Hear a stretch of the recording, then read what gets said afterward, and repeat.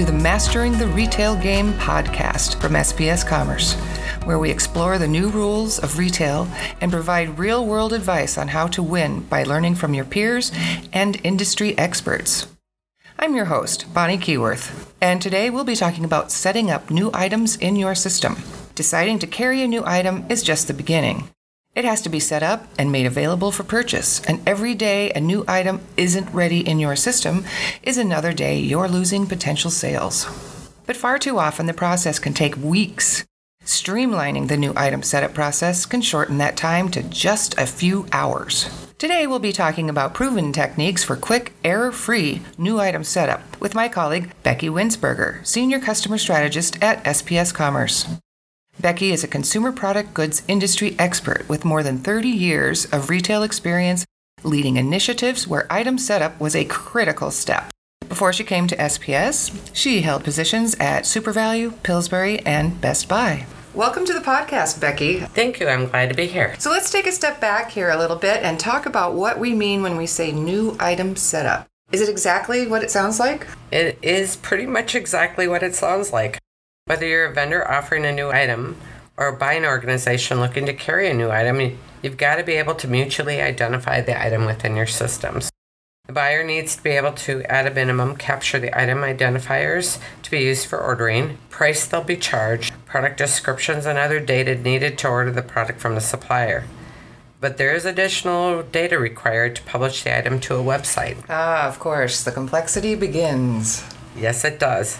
If the retailer is offering buy online or pick up in store, the consumer will want and expect to know more details before they place an order. Becky, please share some examples of the additional data needed for the consumer. Think about how you as a consumer shops. Depending on what you're searching for, the information you need or want to make your decision varies significantly. For instance, clothing. At a minimum, you want to know the size, the colors, whether it's women's, children's, plus sizes, what is the makeup of the material, as well as other product information about the item. But probably most important, one or more images so you, the consumer, knows what it looks like. Right. I've even seen some websites that list the height and size of the model wearing an item. What other types of products and industries deal with this? Well, if it's a grocery item, you'd want to know the size of the item. Is it a 17-ounce jar or a 5-ounce jar? Nutritional information, and probably really important to some people, does it contain any allergens such as nuts? And when you're looking for a new laptop, you likely want to know operating system, storage capability, capacity, screen size, RAM, and things like processing speeds. With all these variables per item, what is the typical current process for item setup? The industry norm is exchanging spreadsheets. No, Becky, say it isn't so. I'm afraid so. Depending on the buying organization's systems, they may be able to import this spreadsheet, but it's still very common that they're manually keying the information into their systems, and that manual data entry can be inaccurate and time-consuming. Sure, and as many know already, where there are manual processes, there is room for error. Sure. There are some buying organizations that may have a portal where the vendor is expected to manually enter the data. This can be very time-consuming for the vendor and still be error-prone. Either way, setting up new items or updating existing items in your system is only as fast as the people managing the process. How long are we talking about with this process you're describing? Well, it could take anywhere from days to weeks to finish the setup, especially if there's a lot of back and forth between the retailer and the vendor trying to get all the information needed and to get it right. For every day that the item isn't available to consumers, though, you're losing sales. The faster you get it set up in your system, the faster you can start selling the item. Ooh, and what about latest fashions and fads? Speed must be critical. That's for sure. If it's the latest hot new fad, losing that opportunity can in the end cost the buying organization money. Remember how hot the spinners were when they first came out last year or the year before? Buyers couldn't get enough inventory to satisfy the demand, and those that jumped in late missed the fad and ended up with inventory they had to discount and take a loss on. Where do the spreadsheets come from? How do retailers even get them? Well, it can go either direction. The buyer may give the vendor a spreadsheet and ask them to fill it out, or the vendor can provide their own spreadsheet. Wherever the spreadsheet comes from, it's easy to run into problems. I imagine so. There's manual effort on both sides. The vendor might provide a spreadsheet that also doesn't have the information the buying organization needs, which of course results in delays with the back and forth. The buyer may ask for information that the vendor doesn't even have readily available. What issues should be considered? Beyond the obvious problems of possible incorrect data, the bigger issue is that at any one time, the vendor could be dealing with hundreds of different spreadsheets from different retailers, one for each of the buying organizations that they work with. If you don't have a good process for sending and receiving these files, it gets even trickier. Are you receiving them by mail? Sending them by mail? If so, are they all going to the same email address? Or could they be in one of several different email addresses? What happens if someone goes on vacation or leaves the company? The data just gets lost. Your mention of managing hundreds of spreadsheets sounds overwhelming. How does one go about making this process easier? Suppliers should look at automating the exporting of the data from their source of truth for new items and changes. This can streamline operations as well as ensure accuracy, and it saves time and headaches for all parties, and in the end, the consumer has the right information. Well, this is sounding much better. How can buying organizations get started with speeding up and streamlining their item data management? First, everybody needs to realize that item setup is complicated and confusing. It's probably going to take time to identify who all touches or owns the data and identify all your processes to get it automated. But it's going to be worth it in the end. You need to adhere to the process. If the expectation is that the vendor provides all data via some automated process or spreadsheet, the buyer should not go back and ask for the same data via another method. What needs to happen before working with partners? Well, before the buying organization approaches their trading partners with their new item data setup requirements, they really need to figure out the attributes that are really needed. If you can't articulate what you need and why you need it, you're not going to get it. Also, the information needed could vary on whether the item is offered online, in a store, or both. Definitely. When I buy online, I need to know I'm getting the right everything, so I'm more likely to buy from a site that has the most product detail.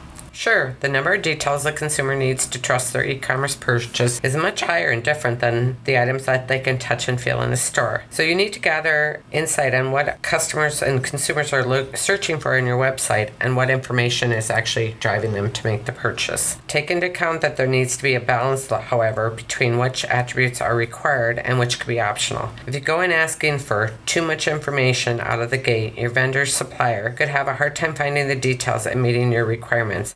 You don't want them to just enter incorrect data to appease your requirement. Sure. So if this is new information for our listeners, what do you recommend for integrating this new improved process? If you're just getting started, I would recommend a crawl, walk, run approach. What do you absolutely need now? What could you do with later? And what would be nice to have?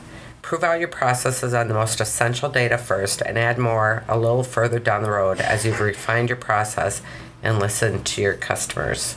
There are various ways to approach it. Maybe start with a specific category, or a vendor that has a large number of SKUs, or those vendors that have products that change every season. And of course, you can always jump in with both feet and require it from all vendors. No approach is wrong, but you need to be prepared and have the teams impacted on board. Are there standards or guidelines that can be helpful for narrowing down the information you need or should include in your requirements? There are global standards that can be used for item attributes. There's Global Product Classification, UNSPSC, among others. For example, EDI standards include an 832 catalog used in retail and the 888, which is used in grocery. Another great example is the National Retail Federation has a standard color and size codes assigned, which allows for trading partners, specifically in the apparel space, to have a consistent way to communicate size and colors. If and whenever possible, try to stick to standards. When you start asking for one-off things, it gets difficult for the suppliers to support each buying organization. Very understandable, as even though these are EDI standards, quote unquote, we know companies may use elements within that standard vastly different than their partners do. What happens if the data you're looking for isn't readily available? It's a very good question, and it's bound to happen. So you need to have a plan to determine workarounds if your trading partners don't have the data. Do you have someone in your company that's going to be able to analyze and measure each product that doesn't have complete dimensions? Will they be entering this data manually, and if so, into what system? And how will this information be kept up to date? Or maybe it just doesn't meet your standards. Some vendors don't have nice photo studios to take the quality of images you require. Are you willing and able to take on that work? If you really want the data, you're going to have to figure out a way to get it when it's not available. Knowing where workarounds are needed is dire. Any last words about new item setup? This isn't a one and done. In terms of crawl, walk, run, even when you've reached your automation goals, the retail landscape is constantly shifting as online purchases increase and product details become more important than ever. The list of potential items and attributes that you and your trading partner should offer to persuade the customer and or keep your supply chain moving will change and grow over time. Just think about cell phones. Great example. Those are forever changing. I recall my husband had one of the first cell phones that came in a briefcase, and you put an antenna on the roof of your vehicle. You couldn't text, take a picture, or surf the internet. Look at what you expect from your cell phones now and the information you look for when upgrading your current phone. Indeed. Who knows what technology the future holds? It's an ever-changing landscape. Right. I've seen websites that offer a try-it-on technology like eyeglasses. You're able to virtually see yourself before purchasing just that right product. Well, this has been some great information you've shared with our listeners today. Thanks so much for your time, Becky. Absolutely, anytime. Thanks, Bonnie. Thanks for listening to this episode of Mastering the Retail Game. You can read transcripts of this podcast, review show notes, and listen to other episodes by visiting spscommerce.com/podcast. You can also subscribe through most major podcast streaming services. Join us on the next episode of Mastering the Retail Game for more tips on how to win in the new retail environment. Until then, this is Bonnie Keyworth from SPS Commerce, hoping your new item setup process becomes spreadsheet free.